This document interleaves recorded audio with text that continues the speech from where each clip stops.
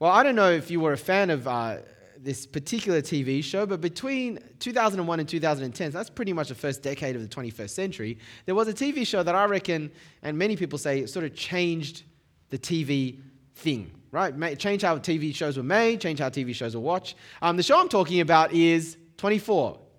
Anyone fan of 24? Were fans of 24? Yeah.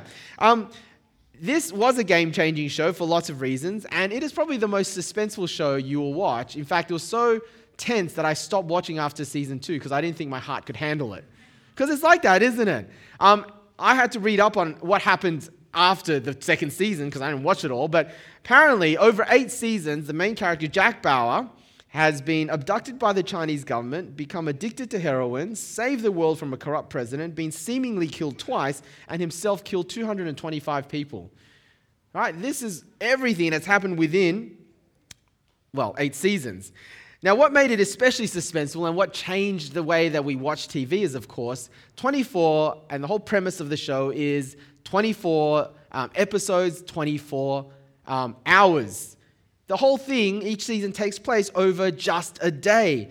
Every minute of the show was every minute of story time. Every hour of the show was every hour of story time. And so one season only covered 24 hours. Right? And that changed everything because, as you know, normally with TV shows and movies, it's not done in real time, or it's not, 1 minute of show time doesn't mean necessarily 1 minute of story time. 24 was the first TV series that did this. It slowed time right down, and that's why it was so tense, right? Every episode, you only covered 1 hour of story time, and every episode ends with a cliffhanger. And you're like, what's going to happen next? And so 24 was the first show that people wanted to buy the whole season of and binge watch. Like, we're used to binge watching nowadays, aren't we? Because of Netflix and so on. But 24 was actually the first show that people decided, I need to binge watch it because I need to know what happened. Now, why am I telling you all this? Well, it's because the passage that we just read in Mark chapter 11 does something to time.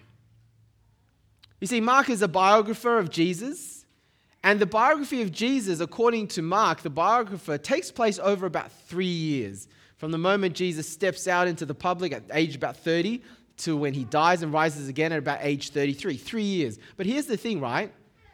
The first 3 years of his life is really covered in chapters 1 to 10. So covered pretty quickly in 10 chapters. But now we're in chapter 11. And between chapters 11 and 16, what you'll find is just time slows right down. In fact, chapters 11 to 16 cover just the last week of Jesus' life.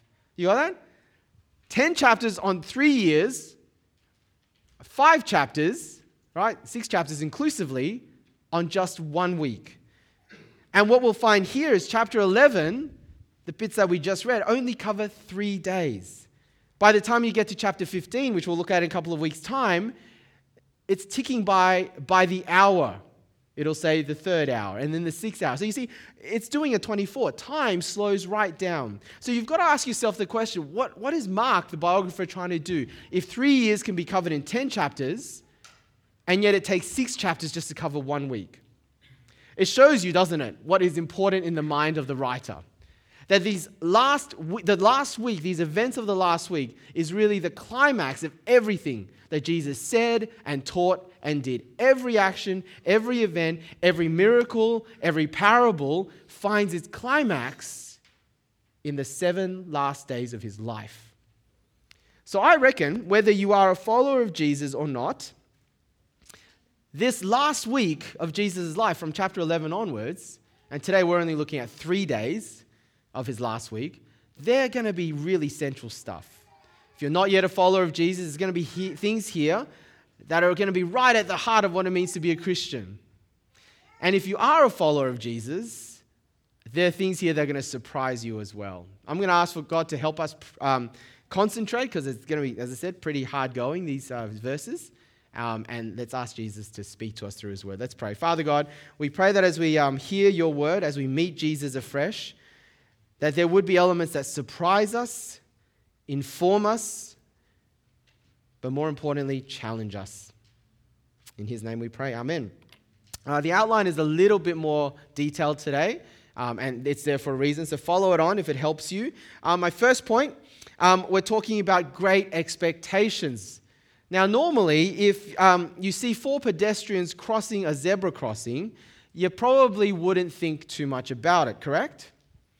But then if you were seeing 4 pedestrians cross a zebra crossing at a particular zebra crossing, on a particular road, in a particular city, say this city, this road, this zebra crossing, all of a sudden it's a little bit more significant, yeah? Does anyone know what that picture is of? Abbey Road, and who are the 4? The Beatles, right? Someone say the Fantastic Four? No. This isn't a Marvel. Anyway, this is the Beatles album cover of their 1969 album Abbey Road, which is a famous album, but this is an even more famous picture. So famous is it that everyone who goes to visit London, who knows about this picture, and that's a lot of people, go and try to get that kind of photo taken. Abbey Road, zebra crossing. So much so the council had to put in a lollipop lady, or a lollipop man, and so popular that this guy will charge you £4 to take a photo of you and your 3 friends. All right? £4 per photo. That's pretty good. That's like $12. Now, everything that Jesus does in Mark chapter 11, these verses that we read, is like that. In other words, when Jesus goes into the city on a donkey, it's not just a random guy on a donkey going to the city. When he goes to the temple and he clears it out, it's not just a strange, almost violent action. When he curses a fig tree, it's not just that he's lost his mind and he got really angry because he couldn't find fruit. When he points to a mountain and he says, with faith you can move that mountain into the sea, it's not just a big radical claim about prayer. You see, everything that Jesus says and does in these 25 verses have a background to it. Sort of like if you and 3 friends decide to take a photo on Abbey Road. If you know about the Beatles Abbey Road photo, you'll know that it's actually much more significant than just 4 people crossing a road. Everything that Jesus does here comes with great expectations that have been built up over hundreds, if not thousands of years in that first 2/3 of our Bible called the Old Testament. So that's what I'm going to take you to, looking at 2 particular expectations. The first one about the Messiah, which is another word for God's promised king, who they were expecting, God's promised king. And the second about the last day. So let me go. Firstly, Messiah. And I want to show you the first Old Testament passage that comes from Zechariah. And you'll see it says this: "Rejoice greatly, O daughter of Zion. Shout, daughter of Jerusalem. See, your king comes to you, righteous and having salvation, gentle and riding on a donkey, on a colt, the foal of a donkey." All right, the king is going to come riding on a donkey, says Zechariah. This is a few hundred years before Jesus. And then Genesis, they're going back thousands of years now. "The scepter will not depart from Judah," it's one of the tribes of the people of Israel, "nor the ruler's staff from between his feet until he comes to whom it belongs, and the obedience of the nations is his. He will tether his donkey to a vine, his colt to the choicest branch. He will wash his garments in wine, his robes in the blood of grapes." They are like the Beatles Abbey Road cover. And so when Jesus does the action of going into a city riding on a donkey, this is in the background. You can see Jesus is deliberately stepping into the fulfillment of these prophecies about the Messiah King. So great expectations about the Messiah. The second set of great expectations is about the last days. Now, in Old Testament language, the last days is another way of saying the end of the world. All right, the end of human history. And what would happen in the last days was judgment. God would judge the world, and God will also save his people. Judgment and salvation. And part of how God would do that in the last days was tied up with, you guessed it, with the Messiah. So these 2 expectations were tied together because the Messiah was to come in the last days. Where he would appear from, and we'll see a passage later on in Zechariah as well, would be from the Mount of Olives. So it's interesting that in verse 1, Jesus travels from the Mount of Olives into Jerusalem. The Messiah would come from the Mount of Olives, and that would signal that the end has come. And I will show you the last book of the Old Testament, and this is what it says about the last days. When the Messiah comes, when God comes, what would happen? Then suddenly the Lord you are seeking will come to his, where? Temple. The messenger of the covenant whom you desire will come, says the Lord Almighty. He will sit as a refiner and purifier of silver. He will purify the Levites and refine them like gold and silver. The important thing to pick out there is that in the last days, God would come to the temple. The temple in Jerusalem was for hundreds of years the place where God said, if you're my people, this is where you must come to worship me. The only place you come to worship me. Because I would especially be dwelling there. I would be especially present there to hear your prayers, to forgive your sins when you offer sacrifices. That was the temple in Jerusalem. God would come to his temple, says Malachi, when the end comes. And he would make worship acceptable to him again. Now, again, this is an Abbey Road photo, right? When Jesus comes to Jerusalem, where does he go? He goes straight to the temple. He's playing right into Old Testament expectations about the last days. So all of this is expected. Messiah, last days. But then the interesting thing about this passage, and probably the puzzling thing if you looked at it during the week, is of course what's unexpected. So that's my second point. Now, there are 3 days, as I said, the Sunday, the Monday, the Tuesday, that these events cover. Mark chapter 11 just goes 3 days, and each day we'll see something unexpected happen. So let's go day by day. Number 1, day 1. So what happens is Jesus arrives to Jerusalem on the road from Jericho. And as we read, we won't read it again. He passes by a village, and Jesus essentially commandeers a donkey. Right? It's not quite as cool as policemen commandeering a vehicle to chase a baddie, but he does that. He gets a donkey, and he knows exactly where the donkey is. He knows where it's going to be and what his disciples must do. And you get a little bit glimpse of how much Jesus is in control of everything, right? Sovereignty over all events. His disciples find everything exactly as he says. And so they get the donkey, and he rides into the city, and that has the Zechariah 9, the first passage I show you about the king riding into Jerusalem on a donkey, has that in the background. And whether the crowd recognized it or not, and maybe they did, they start shouting Hosanna, which means save, right? So it's a term of praise, but also a term of saying, God, you've come to deliver us, save us. And they're rejoicing, and that's what we call Palm Sunday, the Sunday before Easter. So far, so good. But then you see, in verse 11, something kind of puzzling happens, yeah? So he enters with his big fanfare, with the crowd going crazy, and then he goes straight into the temple, but then he does nothing. It says in verse 11, he goes in, he looks around, it's late, so he exits again and goes out of Jerusalem and spends the night elsewhere. That's it. Like, talk about an anticlimax, right? King enters the city, goes to the temple, does nothing, goes out of it again. It's really puzzling. It's a little bit like Prince Harry, right? He's just come to Sydney. Why did he come to Sydney? Not just to show off his new wife. It's because of the Invictus Games, which he founded. So imagine if a couple of weeks ago he'd come to Sydney, had all the photo shoot, had all the publicity, and then right before the Invictus Games decides to fly straight back to England. That would have been a huge anticlimax, right? Not even be at the opening ceremony, not even stay for the closing ceremony. That's a little bit like what Jesus does here. Enters with big fanfare, he's the king, he's arrived, and I'm going to go out again. All right? He does nothing. So that is what happens on day 1. That's it. And we're left in suspense. So let's go to day 2. Next day, verse 12. Jesus goes again to Jerusalem, and he's been in Bethany, which is a village just outside of Jerusalem within walking distance. And then we get something really unexpected, right? Jesus is hungry. He sees a fig tree in full leaf. He sees it from a distance.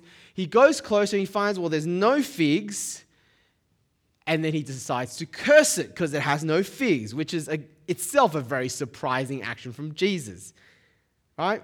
Jesus has lost his cool. I mean, Jesus, who is the most patient and loving person with people, gets angry at a tree. Especially in verse 13, we find out it wasn't even the season for figs. As if Jesus didn't know that. I mean, he knew exactly where the donkey was going to be the day before. How could he not know it's not the season for figs? Everyone knows it's not the season for figs. It was spring, not autumn. So what's going on there? Is Jesus lost it? Is he like when my kids were 2 years old? Terrible too. Some of you know exactly what that's like. You can't get something, you chuck a big tantrum. Jesus just chucked a tantrum at a tree. what is going on? And then it gets more puzzling. Verse 15, he enters the temple again. And for many people, what he does at the temple is, especially for people who are not Christians, they see this action of Jesus and they're really turned off by it. Jesus does something pretty violent. And these are business people trying to go about their daily business, and he is there, he's overturning things. Other biographies of Jesus have him, taking up a whip and driving people out. He's getting violent. He disrupts everything on the day. Now, some people think that why he's doing that is because they were up to dishonest business practices. So Jesus is here standing up for, social justice, standing up for right business practices. These guys were obviously crooks. Now, we think that because it helps soften what Jesus does. Only if you look at it, nothing here says that what they were doing was either illegal or dishonest. In fact, to give you a bit of background, what they were doing was necessary.